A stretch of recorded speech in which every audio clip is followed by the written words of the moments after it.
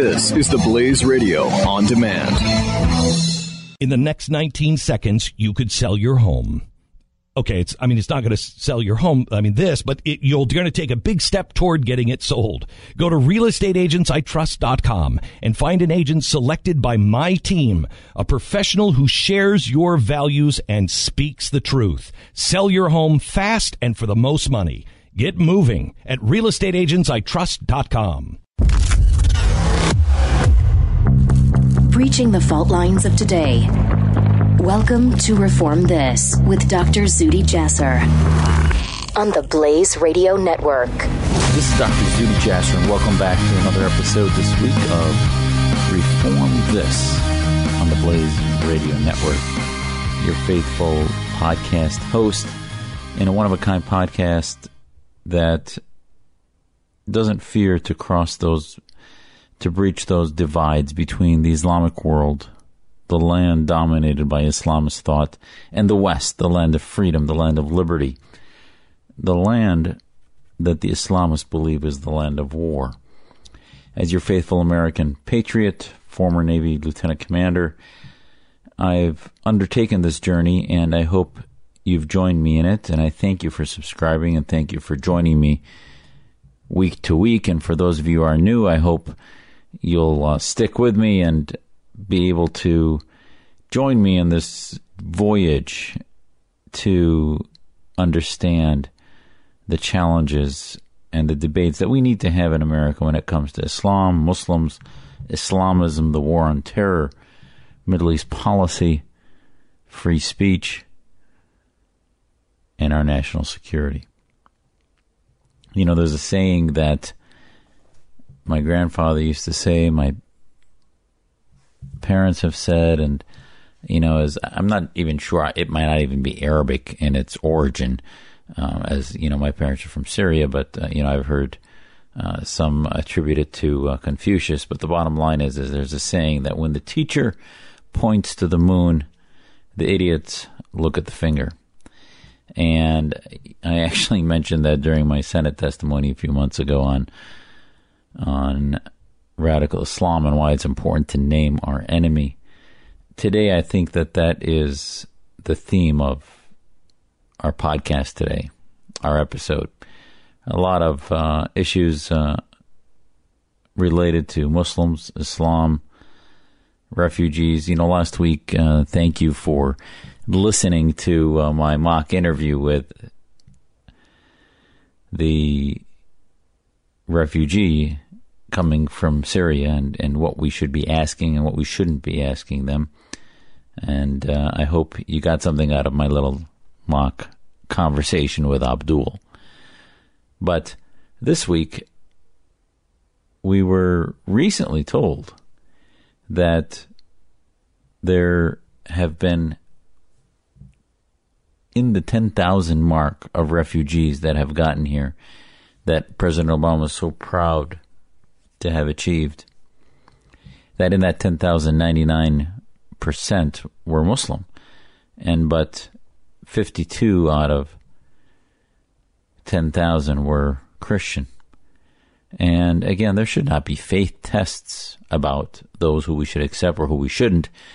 But as a Muslim, as somebody who has quite a bit invested in this war and who has family that we've been trying to get to leave because of the genocide against Sunnis that have been happening for years. But in addition, there's the reality of the fact there's a genocide against the Christians committed by ISIS. And there's what I've called a genocide sandwich in Syria. And the two extremes of the war that are fighting, one is the Assad regime, the killing machine of the Alawite monsters that are part of the Baathism of Assadism, if you will, that Bashar Assad has deployed upon his people, and now, along with Russia and Iran, are carpet bombing Syria, and along with Hezbollah and the radical Shia Islamist elements of their alliance that is trying to ethnically cleanse, either by displacing them internally, the millions displaced externally, or simply the 500,000 that have been killed with over 10 million displaced.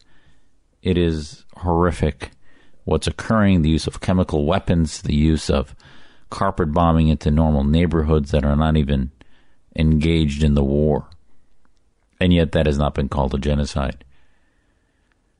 And clearly we saw the actions of ISIS, especially in northeast Syria, in Raqqa and other cities that had significant Christian populations, as those Christian Yazidi and other minority populations have been pushed out, slaughtered, and clearly acts of genocide have been committed against them. And thankfully the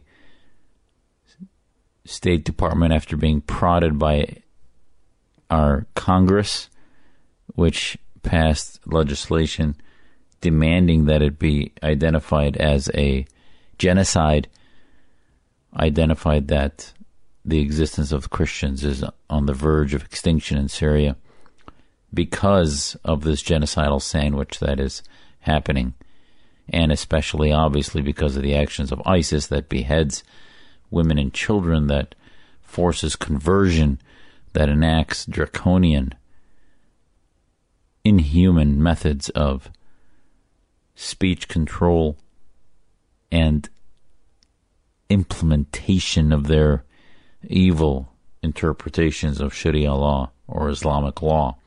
So clearly genocide is happening there. And yet, so we, and especially I'm here to tell you as a Sunni Muslim, an American, that I would want my country to accept people based on merit, based on those who truly are suffering.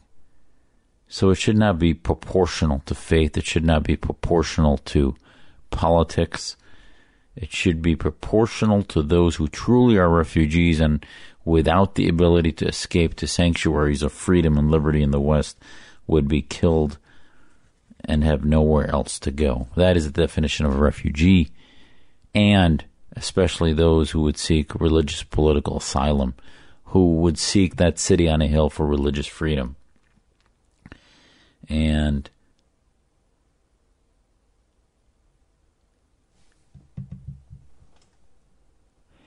so when we look at these numbers, many programs this week have been talking about those numbers, and I just want you to understand my perspective on this is that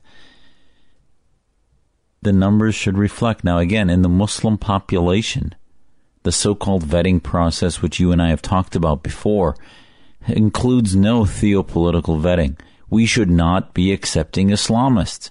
What are Islamists? Those who believe in the concept, the identity, the allegiance to any Islamic state, to Sharia law when Muslims are a majority, those who reject Americanism, those who reject our ideas, secular governance, who reject our militaries and reject loyalty to a secular non-Muslim state, those who want Sharia law implemented and do not want common law or Western law based in reason, or especially under our U.S. Constitution. So that's the Islamists.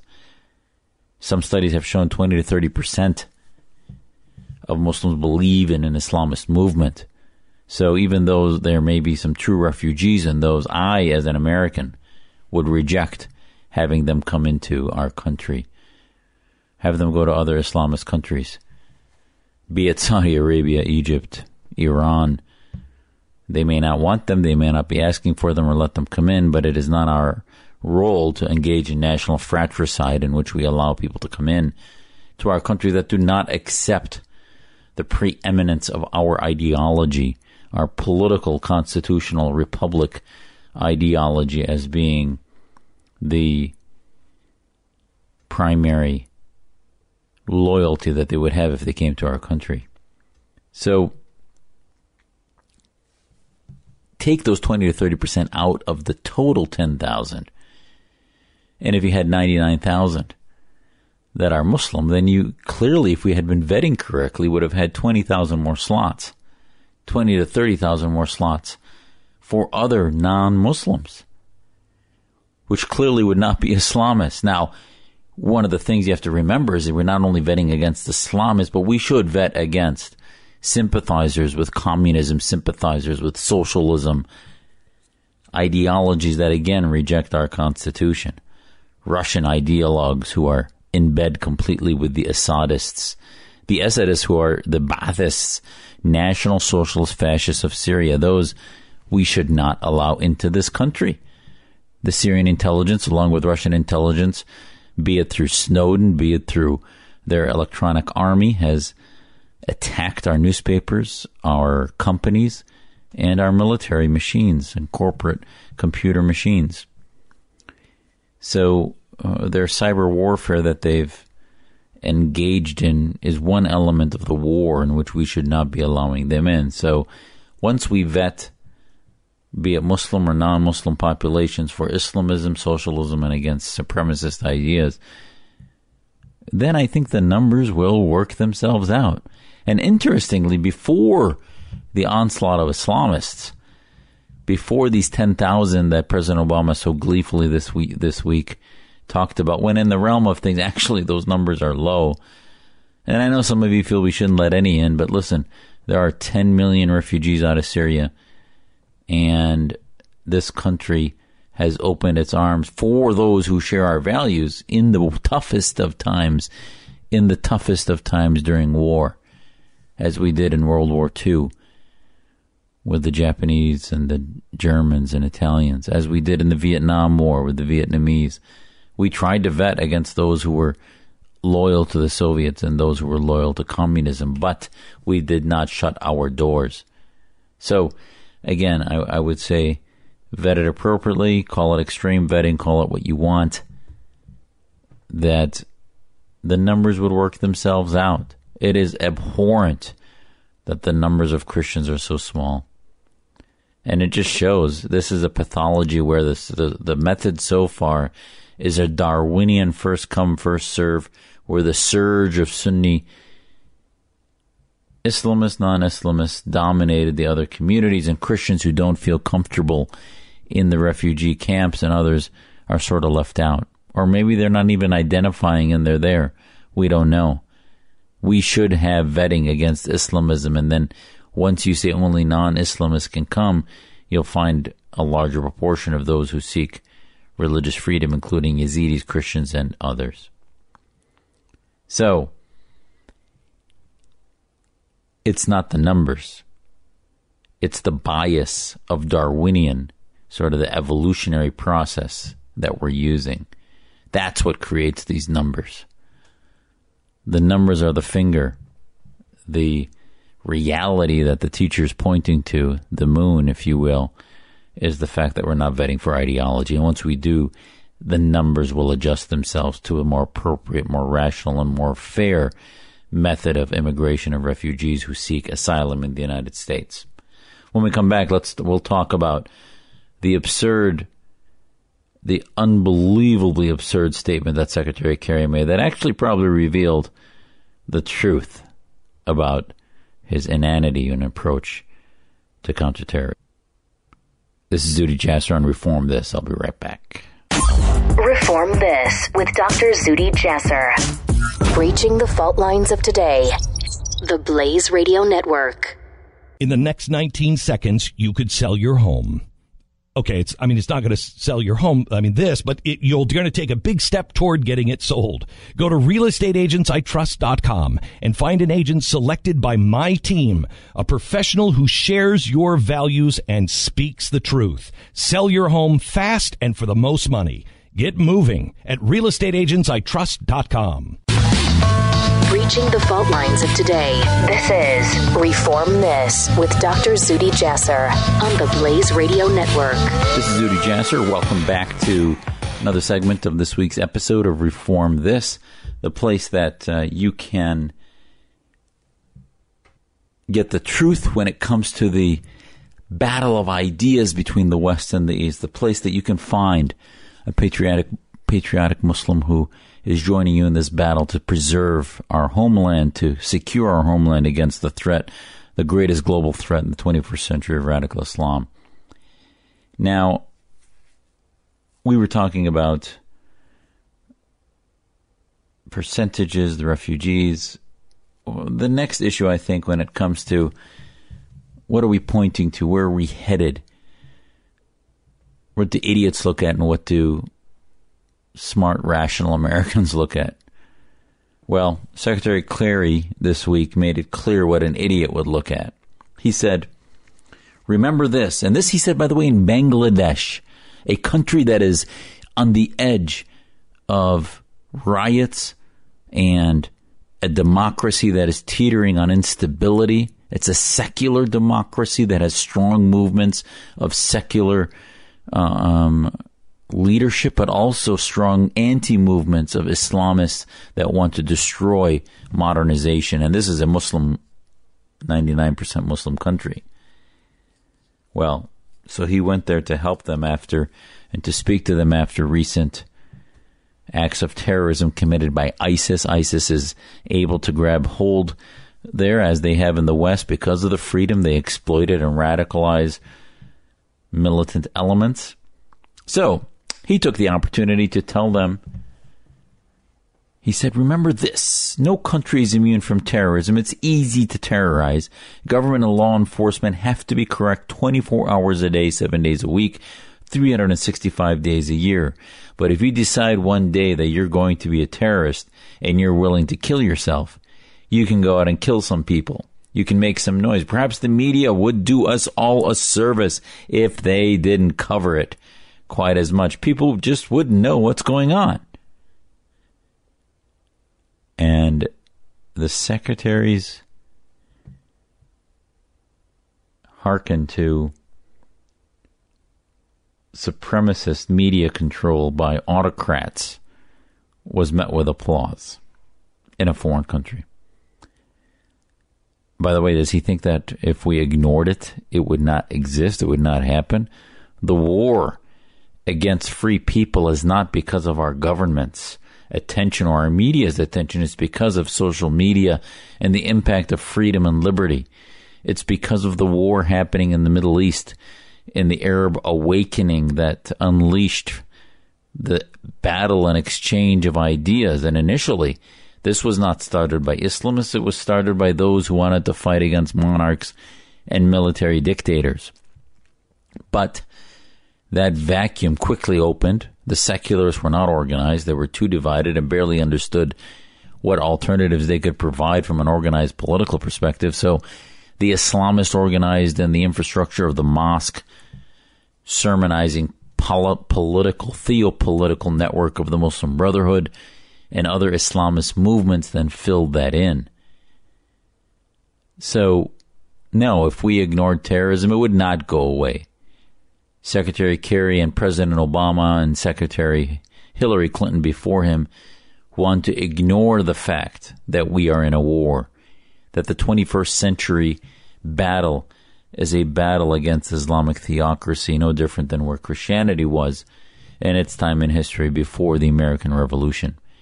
And we can either ignore that and let the Islamists battle it out with the Russians and the Shia sectarian battles between Sunni and Shia and let the entire Middle East implode.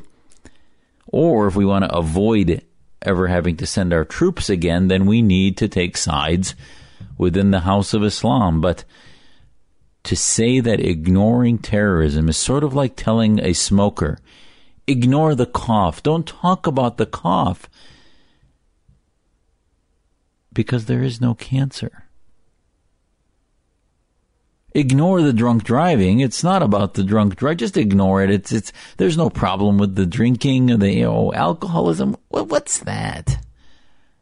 Don't even talk about. We're not in a war on alcoholism. This is just a few drunk kids that got in a car and hurt somebody.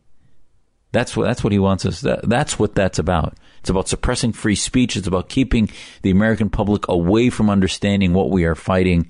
And these acts of terrorism are getting closer together, getting larger on softer targets, from San Bernardino to Paris to Belgium, Orlando, back from the Boston bombing years ago, just a few years ago.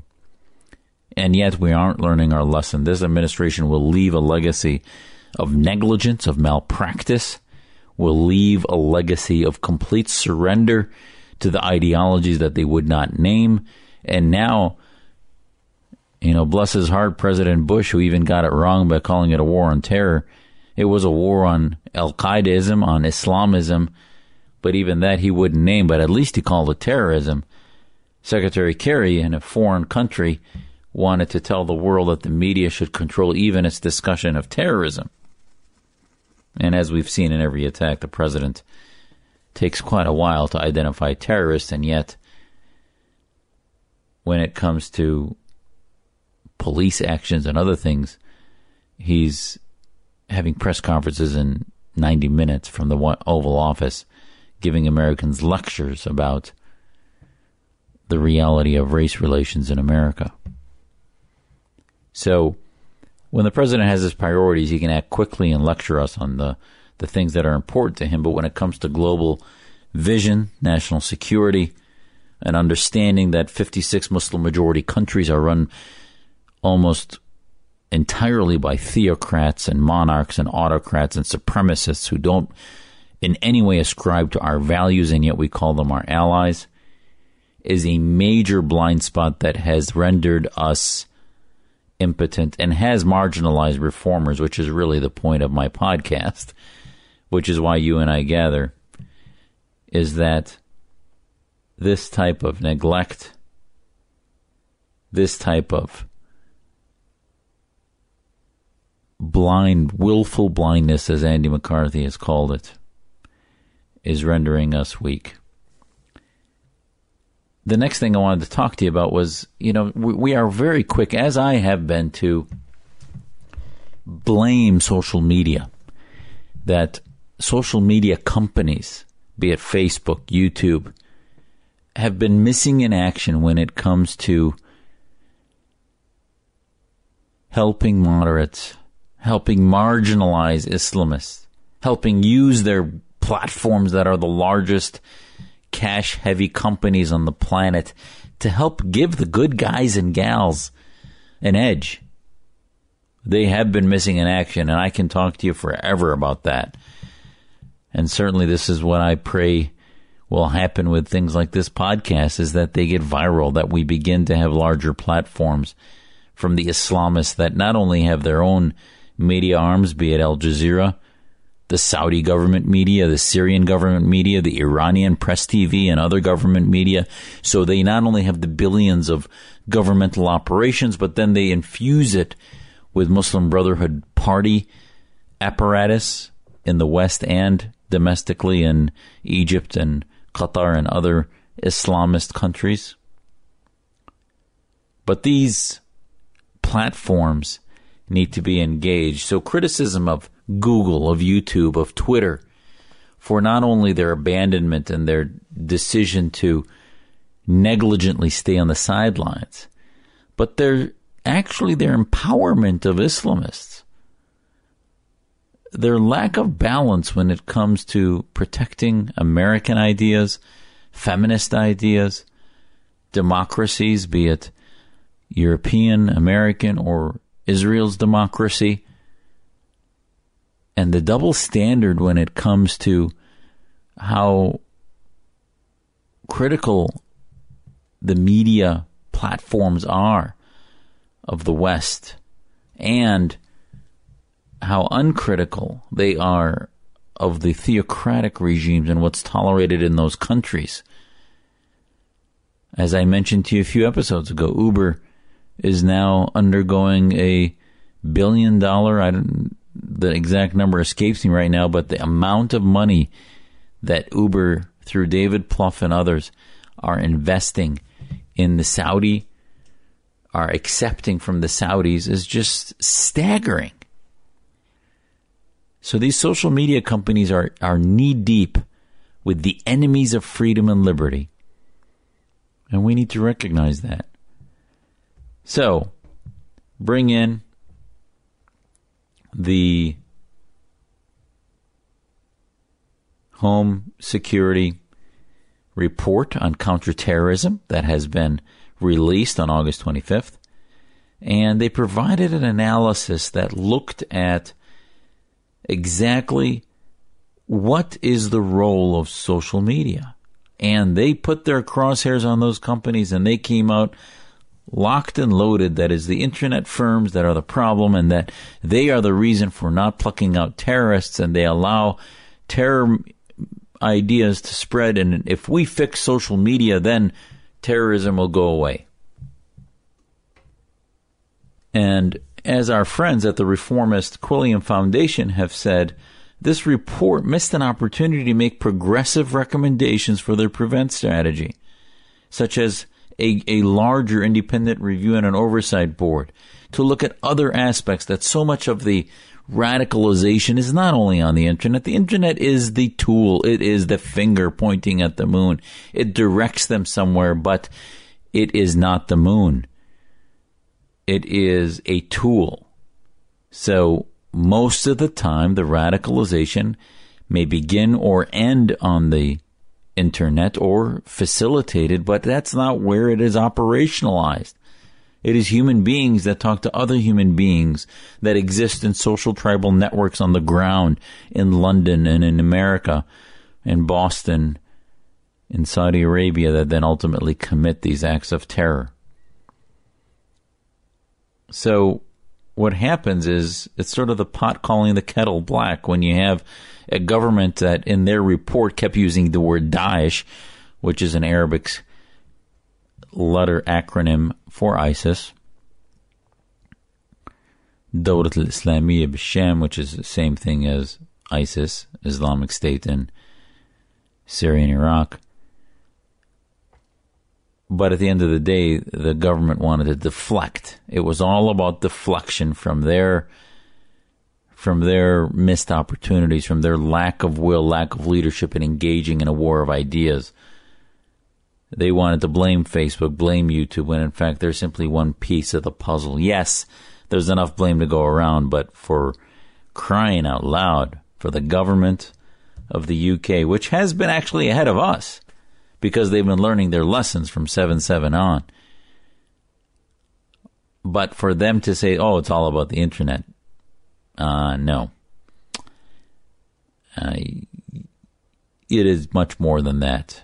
We are fighting a battle that on all fronts, be it media, be it government, be it universities and academia, be it the networks, interfaith networks, social networks, organizational, cultural organizations and communities are so far disengaged to the point that the Islamists have dominated it, and it's become a culture of victimology in which there is no longer a conversation about how to counter political Islam and theocratic Islam, and that it's not about counter-terror, it should be about counter-Islamism.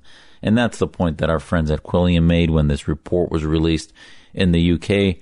And if you really want to counter radicalization on the internet, what's the tool? What are the ideas? You have to have an idea that you're going to transport in that medium.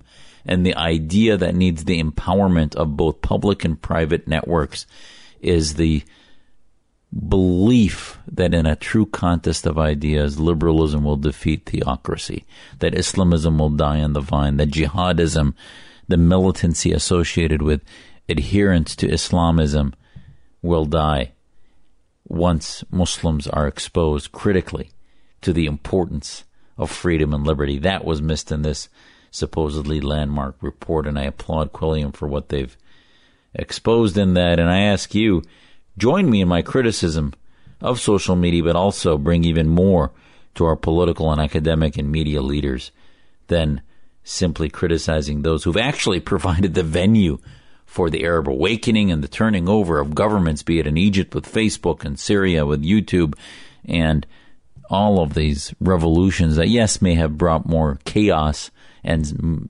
obviously more danger, but in the end, you cannot defeat radical Islam without defeating these dictators of the Organization of Islamic Cooperation. So the social media has been the avenue for that. And if anything, they've led that. And their tools have been allowed the freedom to do that. Now we just have to get the right ideas on their highways. This is Zuhdi Jasser, and I'll be right back with Reform This. Breaching the fault lines of today. This is Reform This with Dr. Zuhdi Jasser. on the Blaze Radio Network. The progressive movement is full of lies. Why do Americans keep falling for the deception? In his new book, Liars, Glenn Beck reveals the simple answer: fear. At our most basic level, we're all afraid of something, and progressives exploit this by offering us solutions to our fears. Solutions based on lies and an unrelenting hunger for power and control. Understanding the roots of these lies is key to helping us stop the disease of progressivism. Liars by Glenn Beck. On sale now at glennbeck.com/liars.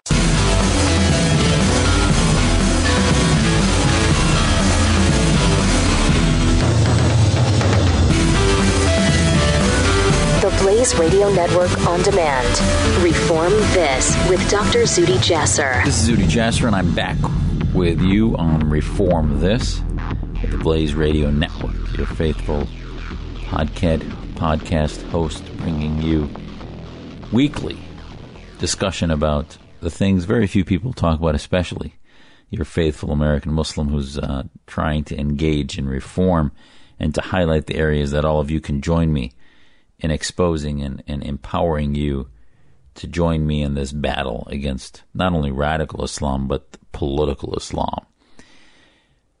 I'm going to break this promise that I had told myself that I would not talk about this ridiculous thing about this burkini thing. And as I was talking about Europe and social media, you have to talk about these things that are going viral. And I just have to spend a couple minutes on this issue about banning the burkini.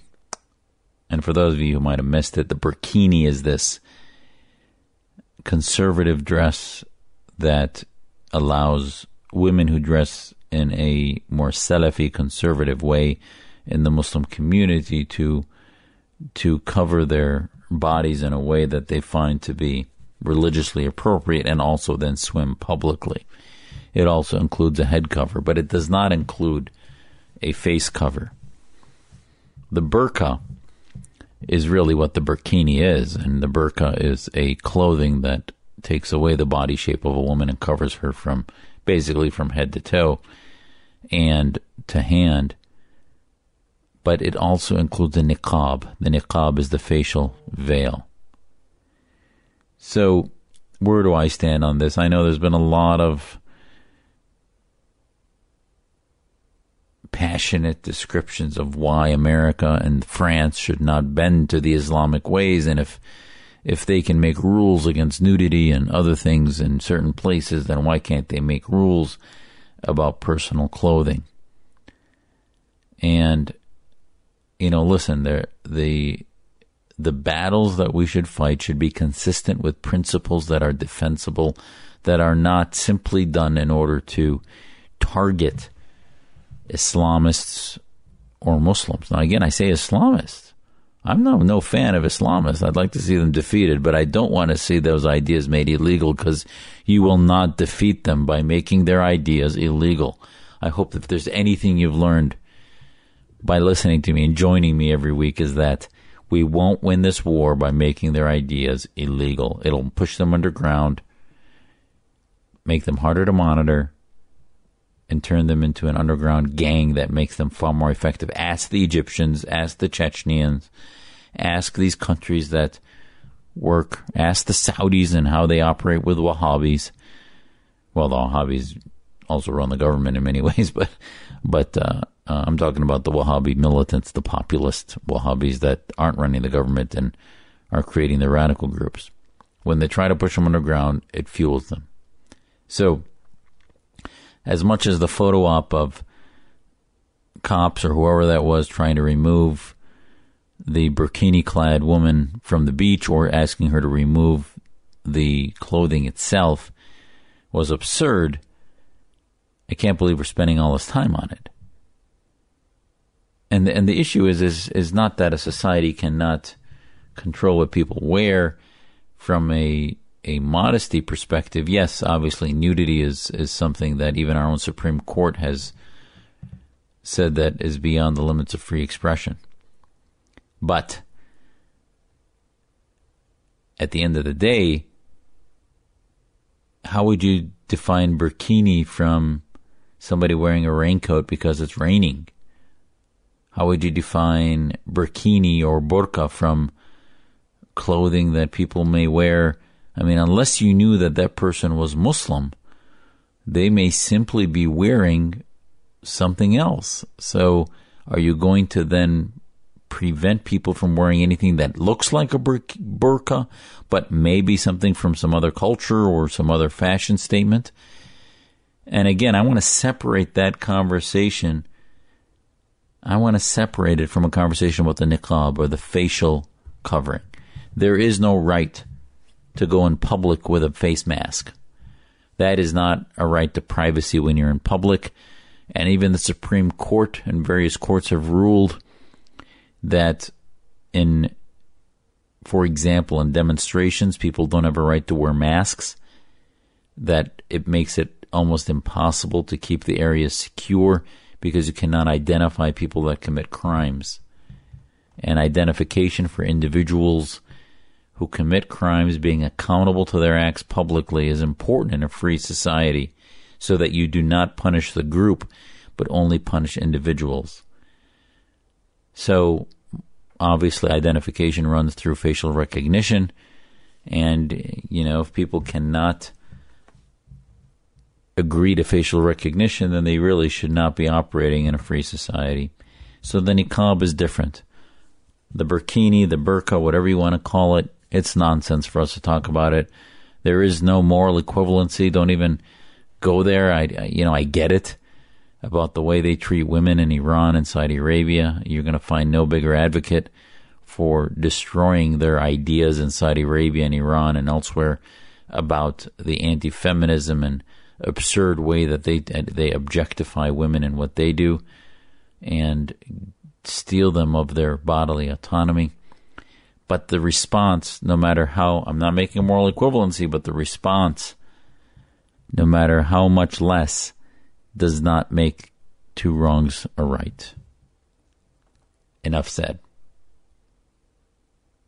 Now, the fascinating thing is when we talk about reform, what do we mean? And, I think that one of the most common questions I get is, Zudi, what is this reform when it comes to the Quran? Can the Quran be reformed? And we've answered a little bit of that in previous episodes, but today I wanted to drill down a little bit just to focus in, since the Quran is the Muslim scripture that we believe is the Word of God. In Arabic, it's the Word of God. In English, it's simply human translation and interpretation. So I think that's one of the primary things to understand up front, is that you can reform the human interpretation, and any translation is human interpretation when it comes to Muslim feelings about the Quran. But the Quran in Arabic is felt to be the inalterable, direct word of God to every Muslim I know.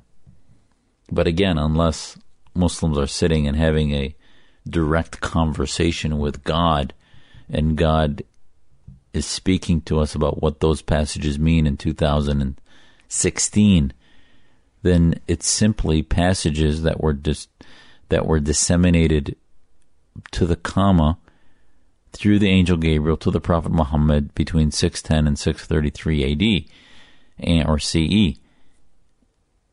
That much we know as Muslims, and we know that the reality is that scripture is, to a Muslim, authentic. Now, the interpretation in this anthology that we call the Quran, and I call it anthology because it's not ordered historically from the beginning of time to the end, as a book would be. It is ordered from longest passage to the shortest, which was put together in an anthology after the Prophet died. But the messages, the passages, the verses, the chapters were identified during the transmission of the Quran as to where they go. And the Arabic is felt to be authentically the Word of God. But yet reform is possible. Reform of those interpretations, even when it is as starkly clear that says, cut the hands of those who steal. The Wahhabis and other Salafis, Salaf means the friends of the Prophet, those who want to interpret things exactly the way the Prophet Muhammad are felt to have been done at the time of the Prophet, then there is no room for debate, because it's black and white. It's right there. It says, cut the hands of those who steal. Well, wait a minute. The language, though, is where the debate is. And I was blessed to have grown up not only with a father, but grandfathers that were experts in both English and Arabic, and were able to answer the questions of inquisitive teens and young kids who had many questions about the interpretations of these passages. And I talk about them in my book, A Battle for the Soul of Islam, but in there I get into this debate about what do these passages mean. And when we come back, I'm going to go through a few of those with you so that we can drill down a little bit about how a reformist, a modern Muslim, would look at a passage. And when you say sever the hands, you can sever a relationship, right? That doesn't mean physically hurt. It just means separate. So when you cut the hands of those who steal, the word sever, or uqda in Arabic, as it says, could mean to remove them from the ability to do that, to sever their ability, not directly the hand from their body, but to sever their ability to do that. So to make some of the passages metaphorical is, I think, key to modernization and reform. To make some of the passages historical versus modern, and reinterpret those as not what the Prophet interpreted then, but what would he interpret today. This is Zuhdi Jasser on Reform This, and we'll be right back. You're listening to Reform This with Dr. Zuhdi Jasser, the Blaze Radio Network. Coming up today on Pat and Stu. She's getting a lot of help with the whole thing. I mean, there was a picture this weekend where she looked great. I think that interview that we just aired, she was wearing her young girl outfit. I mean, they've made her look younger, making her not wear the Mao Zedong stuff. That's a good look. That outfit right there. She looks so catchy. They showed her walking off stage with that outfit. I didn't know it was her. Pat and Stu, weekdays at 5 p.m. Eastern on the Blaze Radio Network.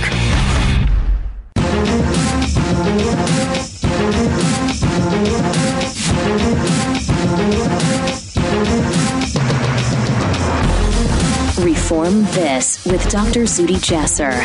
This is Zuhdi Jasser. Welcome back to our last segment this week of Reform This. And thank you for staying with me, and thank you for subscribing and being with me as we venture into rarely addressed issues, and especially from a reformist Muslim perspective. Many of you out there are Google frequently, I'm sure, the Quran, and understand, for those of you who understand Islam, know the central nature that the Quran has in our lives as Muslims.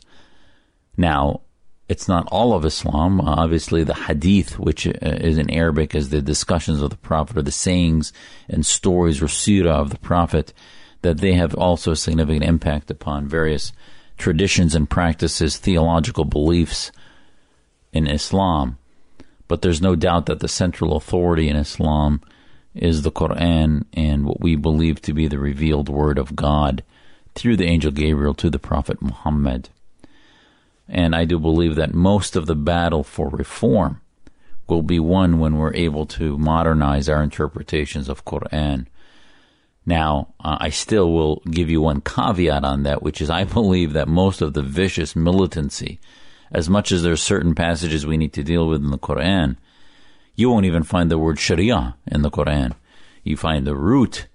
Sharia means the path to the watering hole, which ultimately defines itself over time in Islam as Islamic jurisprudence or Islamic law.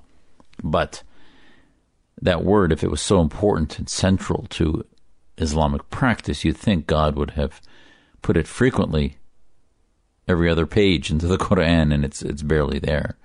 There are a lot of laws in the Quran, a lot of stark descriptions of punishments from God, not from human beings, but from God if we violate his law or reject his existence. There's no doubt that that's there. But they're not called Sharia. They're simply described as his rules, his injunctions. So, as those passages are looked at,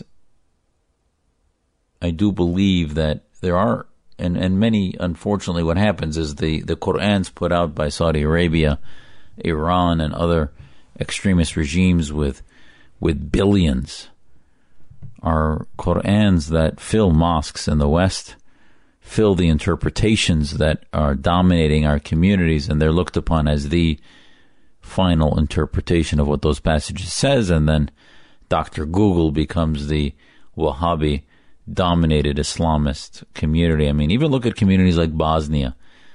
Bosnia was just a vibrant, moderate Muslim community, even back in the 90s, as that war ended finally, and it divided, and much of the books that I read, be it Elijah Esbegovich's book on Islam between East and West, and other books from moderate Muslim scholars, came from that area. Now you look into Bosnia and Kosovo, and the Wahhabis are building mosques, spreading their interpretations of the Quran and others. So remember that much of the English and translational, interpretational passages that are purported to be Quran are Wahhabi or Salafi in their nature, and thus fundamentalists.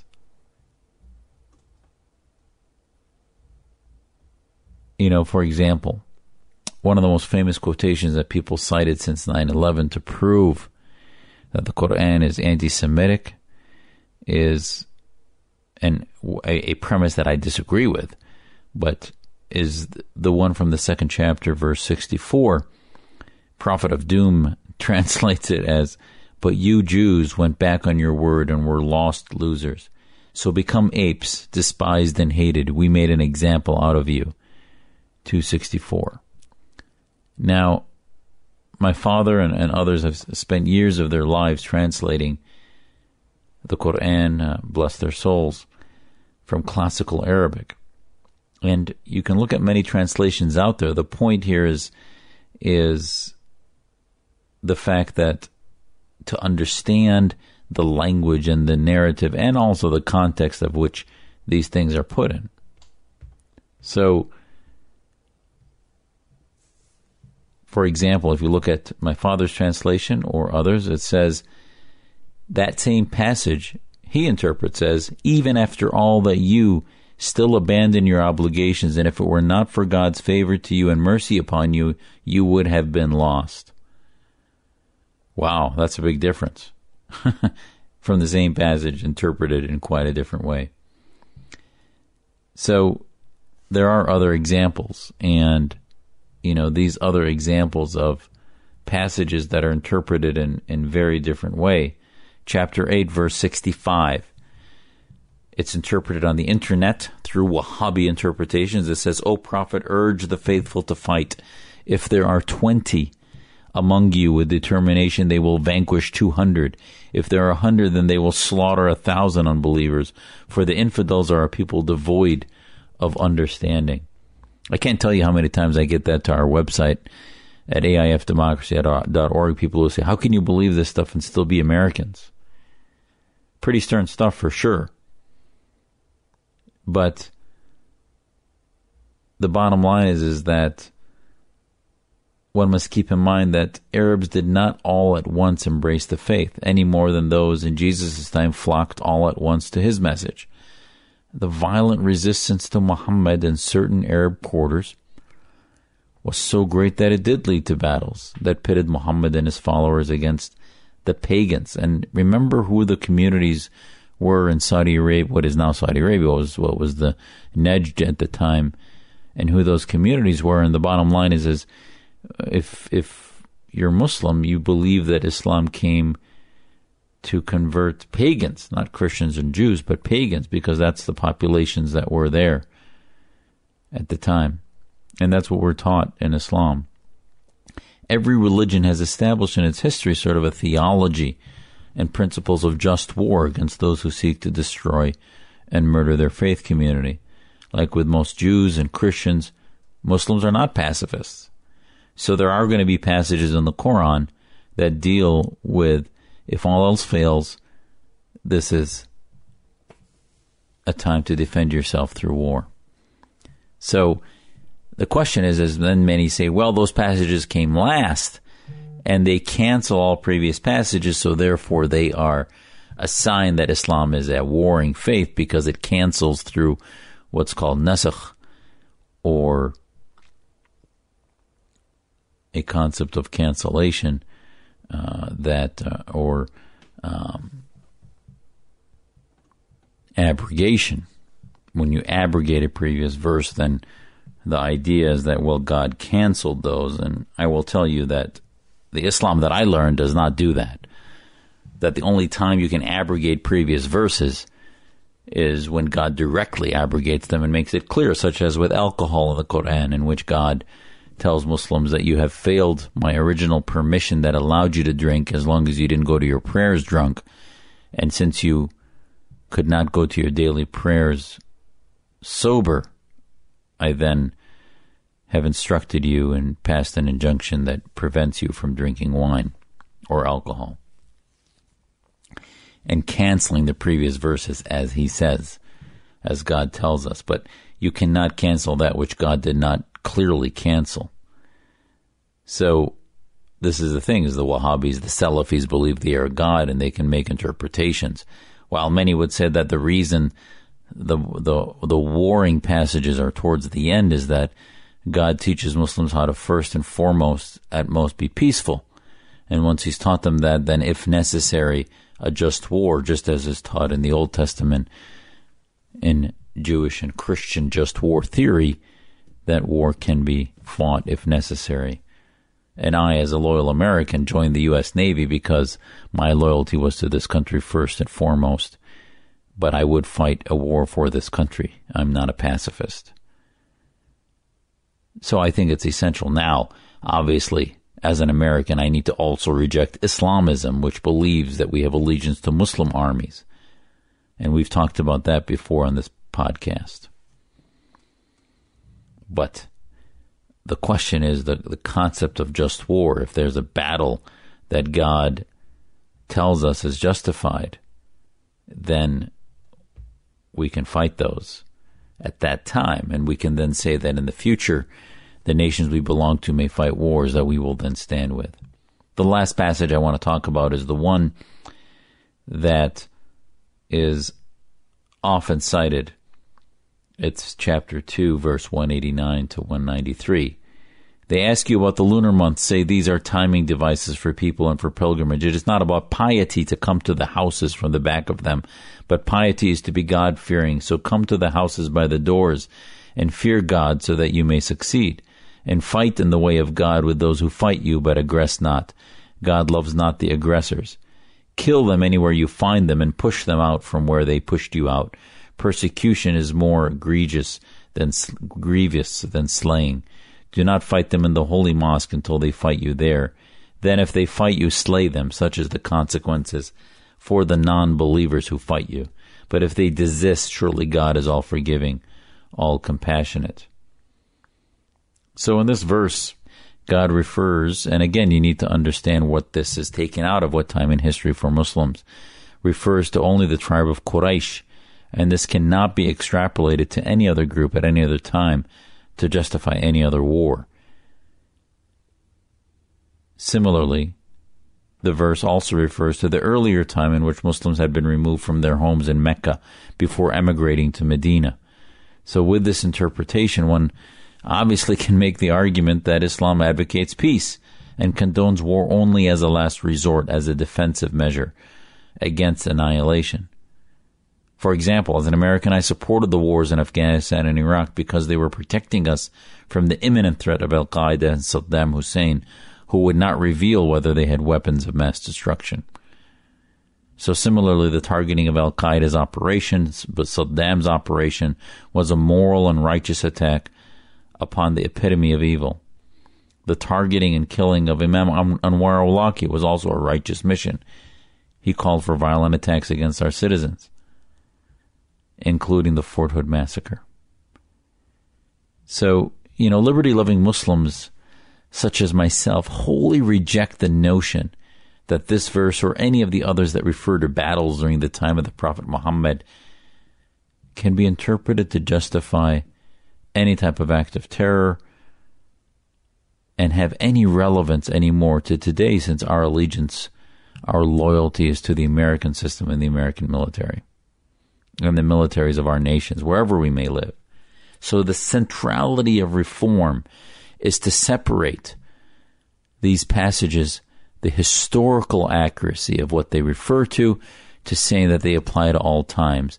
Yes, the only way to relegate the interpretation of these passages is not only to say that it applied to this battle with Quraysh, the tribe at the time that rejected Islam, but also to say that any Muslim army, any call for battle for Muslims is no longer relevant.